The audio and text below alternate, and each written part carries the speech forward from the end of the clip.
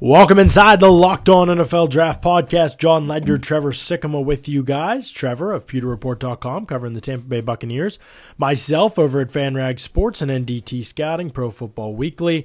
And we're wrapping it up today, Trev. Last of our divisional draft class reviews. And we're on to the AFC West. Denver Broncos. And I feel like few teams got praised as much as Denver for their draft. And I'm curious whether you agree with that overall sentiment. I found them in a lot of people's top 5 drafts overall. What did you think of that?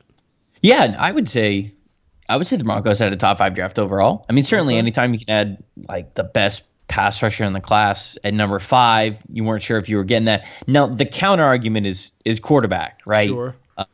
They needed a quarterback. Although I guess, having Keenum, it allows you to be able to do this stuff, right? I mean, it allows you to not super overpay for maybe whatever the Giants were asking at 2, or the Jets might have been, if the Jets were thinking of moving back in 2 spots at 3, getting a different quarterback if they had their eyes on somebody else, or maybe if the Bills were, well, actually, no, it's not an if, they traded up, so we know that they were looking to trade up. But you don't have to take on that price because it was obvious that they weren't going to give up both first-round picks. So that's why they stayed put. We're able to do both second-round picks to get to number 7. But instead, the Broncos just get to do something really cool, like pair Bradley Chubb, and by really cool, I mean absolutely terrifying, like pairing Bradley Chubb with Von Miller. I mean, that's best pass rusher duo in the league potential right there. I mean, the AFC West just continues to get terrifying from a pass rush perspective. Those two and Ingram and Bosa, obviously. Philly's got a couple different variations of tandems you could put out there. Minnesota certainly has theirs, but I don't know, man. Like, Chubb and Miller have the potential to be terrifying. So I love it from that perspective, but I don't think Keenum's the long-term answer. And I think when you pass on the chance to address and find a franchise quarterback, it can be something that comes back to bite you. Having said that, Denver is in a better position to be able to win now. So I get their perspective of, we have a solid quarterback that we feel like we can win with now, and if we build a great team around him, like Minnesota just did, then there's the potential that we could be successful because of that. So I understand the sentiment. Do I think eventually they regret passing on a quarterback? Maybe, but at the same time, Chubb's going to be racking up double-digit sacks every year, so you're not going to think that way. So I like the pick for them. I was obviously much lower on Courtland Sutton than most people, so he comes off the board at 40. Well, he was like 99th on my board. I wasn't high on him. Oh, wow. Yeah.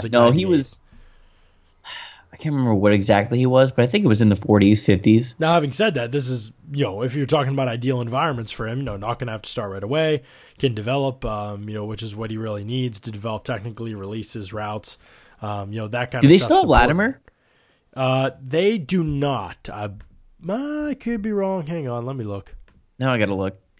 I actually don't. I know they still have Carlos Henderson, who was like one. Oh, right, yeah. But he didn't play last year because he was hurt. Henderson got in trouble too. Henderson's more going to take over for Emmanuel Sanders, right? No more Latimer. Okay.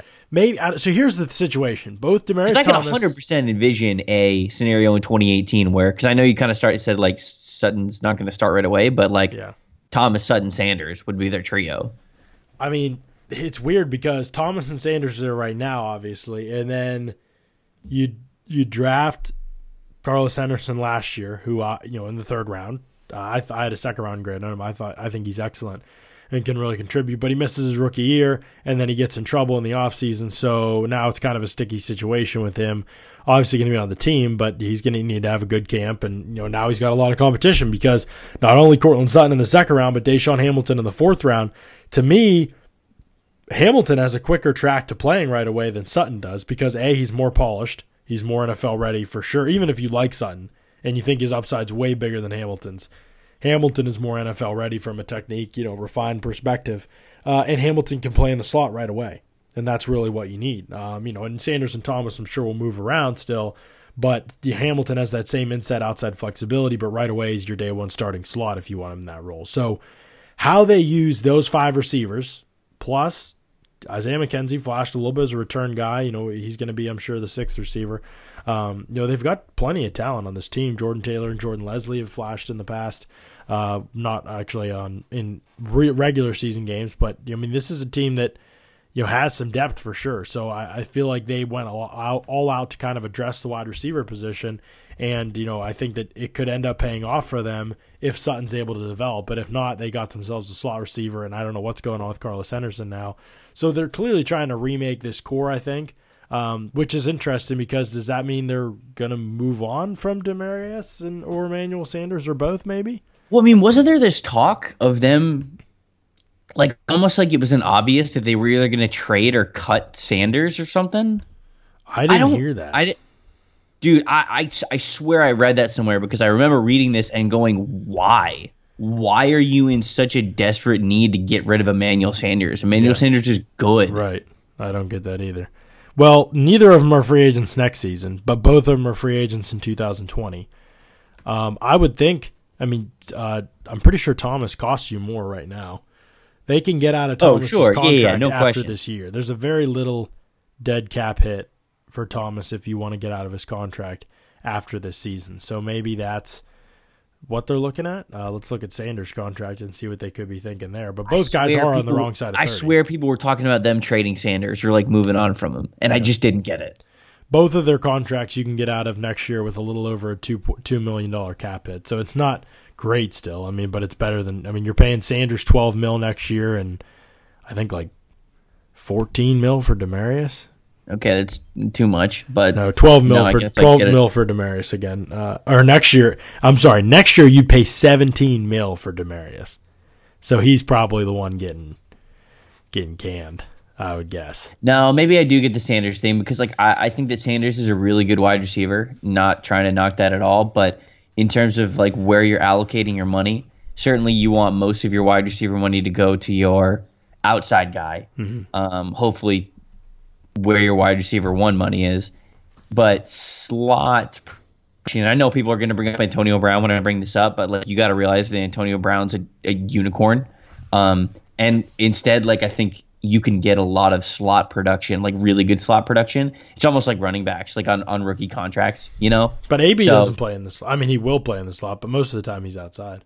Yeah, but AB Sanders can go everywhere. That's right. It. He and Sanders can both kind of go everywhere. That's what's nice. He's a space monster. But what I'm saying is that if Sanders was if Demaryius Thomas wasn't there, I could get it a little bit more. But instead, you're paying $24 million for two different wide receivers when you really could be using that money elsewhere. But again, now they have a top pass rusher on a rookie contract, so it's almost like they're allowed to do this. I don't know. My guess would be that they move on from Thomas and hope Sutton replaces him with Sanders and maybe and Hamilton in the slot next year with Henderson. Hopefully, because they have too. They have Deshaun Hamilton now, and I like Henderson more than I had him rated higher than Sutton and Hamilton coming out. I think he's a total playmaker. I think he could be the guy that really ends up surprising. Did he get in trouble last year? Is that what you said? He got in trouble this offseason. I can't remember what it was. I missed that. Yeah, it was a big deal. I can't remember what it was exactly. I have to look it up. Nothing out of the ordinary, just kind of what happens every offseason. Royce Freeman in the third. This is super weird to me. Too high. It was a little too high, yeah. Yeah, too high. But I just think Musgrave's offense has been, traditionally a lot of gap power stuff, and he just ran tons of zone at Oregon. I know he ran gap power stuff earlier in his career there. Maybe they thought he was better there. I don't know. I don't see that downhill physicality, type. I see that runner who likes to stretch things horizontally, find their space, then cut vertically. That's what I saw with Freeman. So the fit is very weird. I'm very interested to see how the fit turns out there. I thought day 3 they were fine. I guess Yiadom was technically pick number 99, but essentially a day 3 pick, second to last pick in day 2. Yiadom at that point in the draft, they picked. I think that's fine. Josie Jewell in the 4th is probably a little bit. I probably like some guys more. I just don't see much upside with him. But they picked Royce Freeman just 12 picks after Darius Geis went. It's crazy, but we know kind of where the situation isn't. I know, but I can't get over that. Well, if Geis goes on to be a star, teams are going to look really silly. I think we just kind of have to say that and They had a ton of imagine, like giving up the third and that fourth, okay, not having Josie Jewell on your team, and instead moving up 12 spots and getting Darius Geis. So your draft is then Bradley Chubb, Cortland Sutton, Darius Geis, Right. and they Deshaun Not Hamilton bad. still. Right. Yidom and Hamilton still later. Fumagalli in the 5th. I think that's a good spot for him. Right. He helps your team, I think. It's just so hard for me to not play that game. Right. It is. It's hard. You can do it with almost every draft. But yeah, I agree with you. I think it's it's probably the best draft if you get you get Chubb and guys, you get guys that were both top 5 on our boards, yeah, right? So, I think those are both top 5 players for us, for me. We would basically be Broncos fans at that point. I think Royce will be okay though. I mean, yeah. But again, I think Royce is nothing more than I say nothing more. That sounds so negative, but I mean, like he's a rotational piece as a running back. Right. He's not going to ever be close to like a feature guy or even what I think is probably like the starting role in a committee. Yeah, it's him and Booker and Henderson, and I don't know who's the best receiver out of that group. None of them. There's just a lot of mouths to feed, but I guess I don't know. Keep acquiring running backs, so a couple of them will hit. You'll never have to pay them. It wasn't in my top 5 drafts, but I thought it was a good draft. And I know if people love Sutton, obviously it makes sense that they would love that draft in general. I thought their day 3 was pretty good, though. Hamilton is such a good pick because I just think he's going to help your team for sure. How about Kansas City? No first-round pick, no pick until 46. And then when they take a player at 46, it's Breeland Speaks, who a lot of people thought wasn't going to be off the board until day 3. Yeah, I'm gonna be honest with you. That's crazy. I did not watch a single tape of Breeland Speaks. I watched a little bit of him, just seeing in other games. I'd noticed him. He was on my watch list when I saw Mississippi games during the year. I thought he moved pretty well for a big guy, not very technical.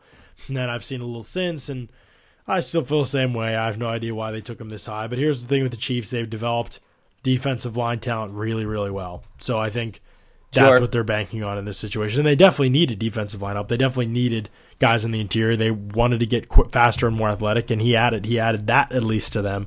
Now it's about polishing up the rest of his game. So I dislike the pick, but I do think Kansas City's one of the better landing spots for Speaks. But then they got your boy, Derek Nottie. Hey, that's what I was going to say. Then the exact opposite player, right? Like not a great athlete in any way. Tested really poorly, but on tape, just such a good football player. This was the kind of player I was afraid Kansas City was going to get away from, and they were going to become more like the Pittsburgh Steelers, where you just draft athletes and you don't care about the ability to play football as much.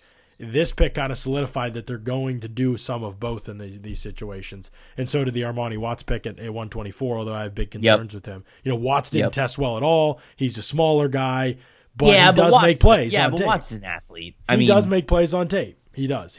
But he also gets beat a lot. He is extremely high variance type of player. If he tested better and was bigger, the Steelers probably would have taken him instead of Edmonds in the first round. That was a shot. I'm sorry.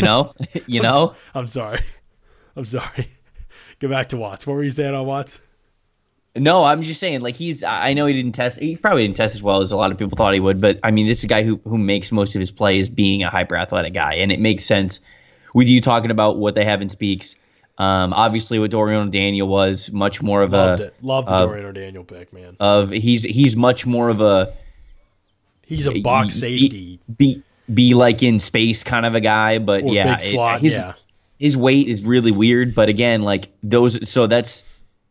don't know about Tremont Smith. I don't know anything about him, but 3 out of their first 4 picks, the Chiefs are just straight up betting on athleticism, and you're hoping you can fine tune those into some football players that obviously you can use really well. But certainly you can't teach somebody how to be an athlete, but you can teach them the rest of the game of football if it works out for it. So I think that's clearly what the Chiefs were going for early on. And I think O'Daniel's actually sort of polished for his role, whatever that is. I mean, I think he can play as a big slot. He can be a force defender. But, man, this dude flies up. Has he ever played safety? He plays like a similar role to Minka, honestly, just not quite as much man coverage. A lot more zone responsibilities. But, he plays over the slot, like an overhang type defender. Not totally dissimilar from even what Fred Warner did at BYU. Probably more similar to Fred Warner because both those guys played a lot of zone coverages. But Warner was 230 pounds. O'Daniel came to the Senior Bowl fresh off his season at 215, and that's what I think his weight is. So, he weighs essentially the exact same thing as some man, of the just get a big-name get a couple safeties in the pieces of draft. pieces in there. You're good. I mean, You he's start, lighter, like, hammering he's lighter pizza than a before guy like camp. Terrell Edmonds. So I mean, he's Is he lighter than Terrell Edmonds? Well, then he went to the Senior Bowl and he was 223, so he was 4 pounds heavier than what Edmonds was. I think Edmonds was 219. Okay. But I think his playing weight, is around 215. So to me, he's a safety. Whatever you want to call him, dime linebacker. What he does is valuable in today's NFL. He's also a terrific blitzer, which is really important. He's a very good tackler. I don't want to just slap anybody with those size requirements that's a little bit athletic into that role and say, okay, this is who they are. They're valuable. I think you have to be able to do certain things really well. You have to be a quick processor. And I think in his role as that big slot type of safety, as that dime defender, he gets to the perimeter and makes plays out there. He comes downhill quick, so he doesn't get caught up on blocks as a result. I don't think he's a true behind the line of scrimmage type linebacker where you're going to sift through trash in the box and things like that. But I think he plays that valuable role. They've had Daniel Sorensen playing that role for years for Sutton's defense. Sutton's still there. I think Dorian O'Daniel is going to play that role a lot better than Sorensen did and be more athletic in coverage as well. So then he made some legit plays on the ball this season. Like he baited Lamar Jackson into a pick six throw that was perfect. Like he sunk on a curl route and broke on the flat, like perfectly timed it up and kind of made Jackson throw it where he wanted to, broke on the ball, pick sixed it. And I thought it was just really good stuff. So I like Dorian O'Daniel. I think he's going to be an impact player there. Tremont Smith, they said, did great in rookie minicamp. I haven't seen any of them, and then they took Reggie McKenzie's kid at 198. Too young for the Raiders anyway. How dare they take him? I thought the Chiefs had a good, for not having a first round pick and for basically squandering your second round pick. I thought it was a pretty good draft. I mean, we'll see what becomes of Speaks. I don't want to say it like that, but I thought it was a big reach. For Speaks at that point in the draft. But I think Naughty and O'Daniel help him right away.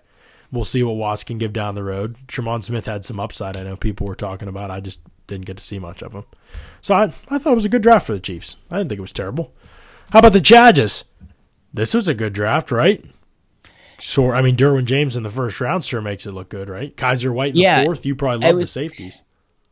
So when I'm looking at this, and I just looked up the depth chart to make sure, like, I obviously, the picks themselves, the prospects I like, Derwin James and Kaiser White at safeties, but like they have Jaleel Day, who they just paid, right? They have Jalen Watkins, and then they draft two of my favorite safeties in this class. So I just, stockpiling safeties is not that the Derwin James pick wasn't good at 17. I think that one was good, but just like stockpiling safeties is a really interesting way to build a. Well, Watkins doesn't secondary. Play, does he?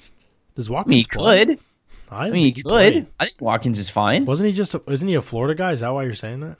No, he was good. He was fine with the Eagles, right? I didn't think I thought he hardly ever played. No, he was totally wrong. Eagles. All right, I'm looking it up now. I thought he hardly played at all. I don't know, but Adai's good, but he's the only good safety on their team. I thought safety was a huge need for them. I thought Watkins could play, so now it's like in my mind, I just think that they've got 4 safeties. I can't look this up. And it's just a weird area to fortify depth on your team, especially when the NFL continues to trend in the opposite direction and we're seeing experienced good safeties not even get signed right now. So it's just a weird. Not that I don't like the picks. I'm just you probably like the Charger safety room a lot more than I do. I thought their safety room was trash. Okay, all right. That's the difference. I mean, I think Adai's a good player, but. I don't know. I guess I haven't seen Adrian Phillips, so I'll be honest there. Rayshawn Jenkins last year in the 4th round was a pick that I thought he could contribute, but I don't think I think he barely played too. So I mean, Desmond King's kind of like your do everything. Right now they have 1, 2, 3, 4, 5, 6, 7. They have 7 safeties on the roster. Right, but everybody's got a ton at this point. I mean, I wouldn't be surprised if Watkins and Phillips get cut. I guess. That wouldn't be like a big. I mean, Watkins has been in the league for like what, 14, 15, 16, 17, 4 years so far, and he's been on 4 teams. Philly twice. So I mean, he's been on like 3 practice squads. Yeah, I guess. I don't know. I feel like they can be okay. And they have Desmond King. Plus, they're going to play 3 safeties probably, right? Well, this is going to be interesting. And they have Tony Brown, who can't play outside corner. So now they have 9 safeties. I did not see that they signed Tony Brown as a free agent. Well, he's just going to be the gunner. That's all they need him to be.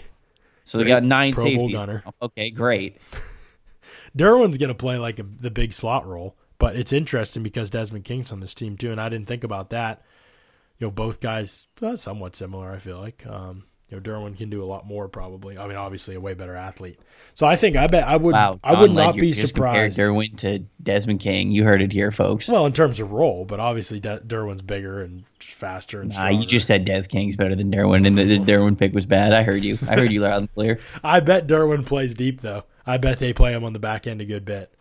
Too high. He probably even plays some single high. He's probably the best single high option on the team. I mean, if you don't have the athlete to do it otherwise, you need it. You basically need him to play that role because King's going to play in the slot and he can't really play anywhere else, and Adai's going to play near the line of scrimmage and he can't really play anywhere else. So, I mean, I don't think they ever thought Derwin would fall to them, but when he did, it kind of probably made them say, we're going to take this player and we're going to carve him into a role, because I bet you see Derwin play deep a good bit, and yeah, I think that's how Which I don't have a problem with. No, I think it's fine. It's just I think he's better around the line of scrimmage and in man coverage a lot more often. Sure. That's all my big deal is with it. I don't think that he's still going to be a good player no matter where you play him. Uchenna Nwosu in the second, that was rich for me, but I mean, I think he's going to play linebacker. I think they've said that. Check me if I'm wrong, if somebody's listening and they're like, no, they didn't say that. I'm pretty sure they said he's going to play linebacker, which makes sense given, Bosa and Ingram, and he'll probably rush on occasion, but I don't see him as a impact guy in that role. I think, this has always been a weird linebacker room, right? Jatavis Brown was like all the rage in 2016, 5th round steal, and the Chargers have never really seemed that high on him. And they brought Hayes Pullard in, and he played a ton after he was bounced out of a couple different places before he got here.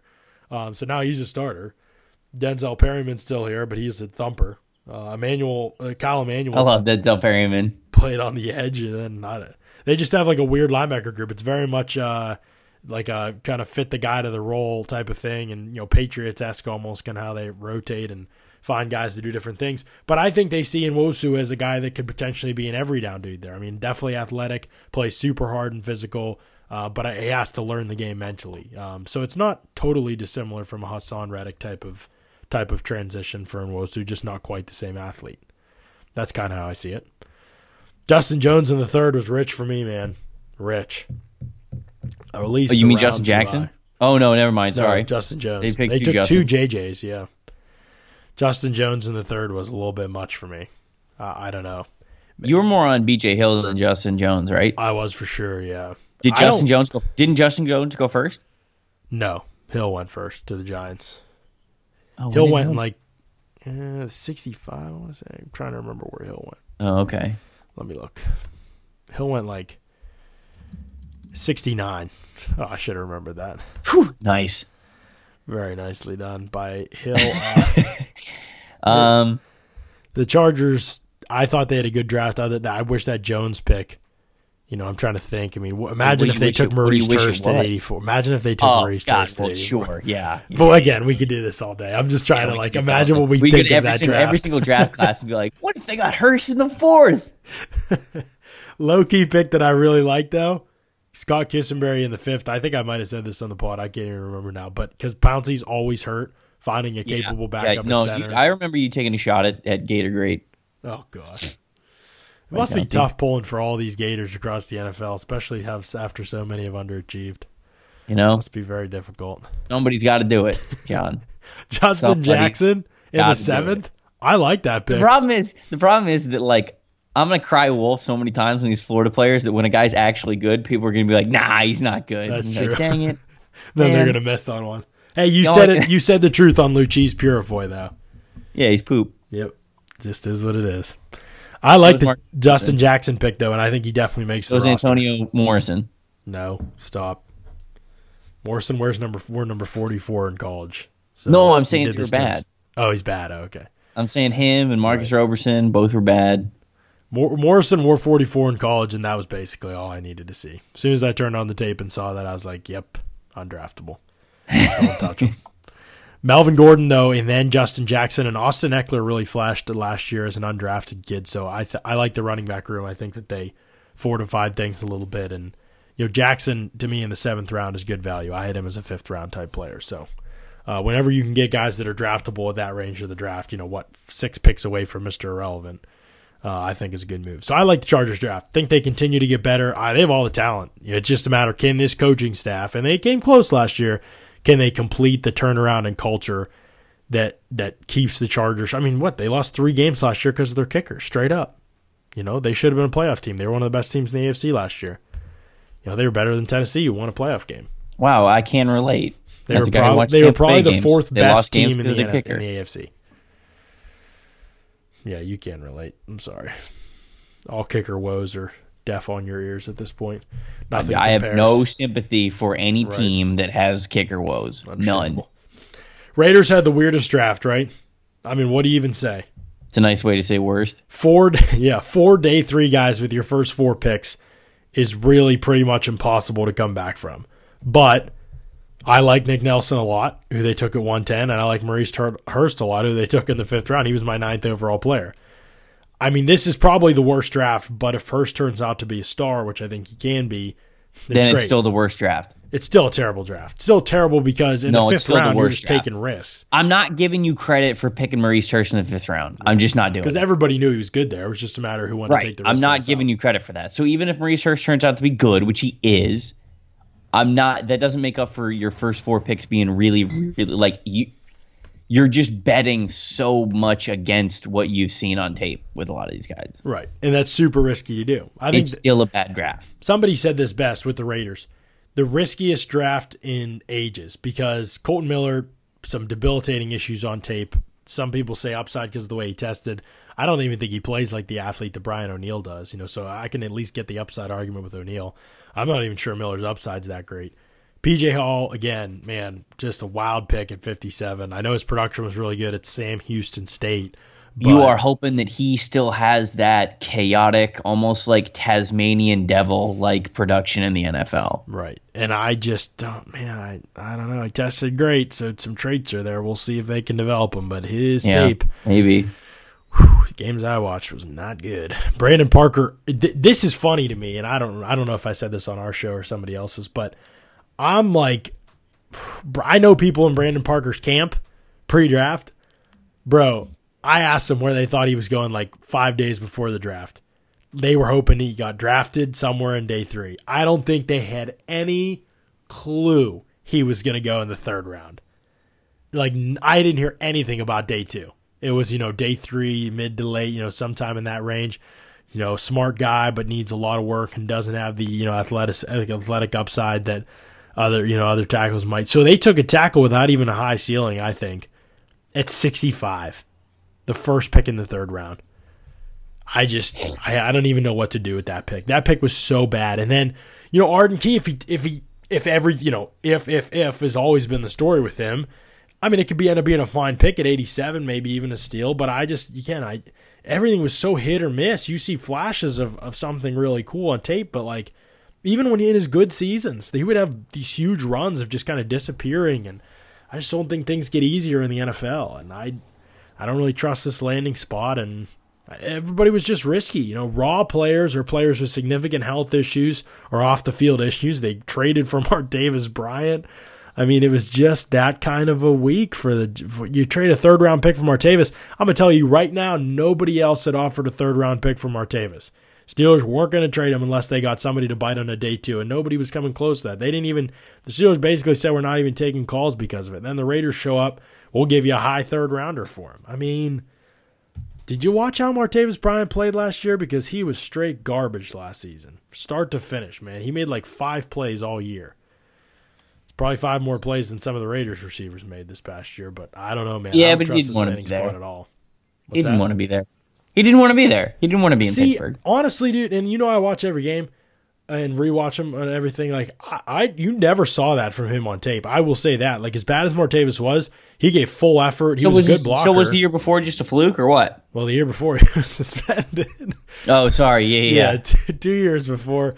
He was always high variance, but yeah, he made a lot more splash plays. His first 2 years, so when he was healthy, no question. And he made a lot of red zone plays. Which made people forget about all the bad stuff, which was still there a lot. And yeah, he didn't look like the same player at all, this past year. Even though I had issues with him before that, You know, it just seems like he's always going to be one of those crazy up and down players. And how many receivers do you know that don't really produce or play well in Pittsburgh that go on to be awesome elsewhere? You know, it's like the Patriots. Doesn't happen very often. You get cut from New England, your days in the league are over. That is pretty much true for most positions in New England. For Pittsburgh, I would say it's definitely true at wide receiver. Like I know Emmanuel Sanders is the one everybody points to, but even he was productive in Pittsburgh. You know, I think that I thought Sanders was fine in Pittsburgh. Was he not? Yeah, he was. He was a solid player in Pittsburgh. He wasn't. You know, his first 2 years in Denver, whatever, he looked like one of the best receivers in the league. I don't know. He just never made those kind of plays in Pittsburgh, but he still produced. Like he was, you know, he was still a solid player here. So anyway, I just think that you're projecting a lot with Martavis. I like Nick Nelson and Maurice Hurst. They took Johnny Townsend in the 5th round. You were probably happy about that. Best punter in the draft. Was he for real? Did you scout them all? Did you watch the tape? I did. Okay, I was just checking.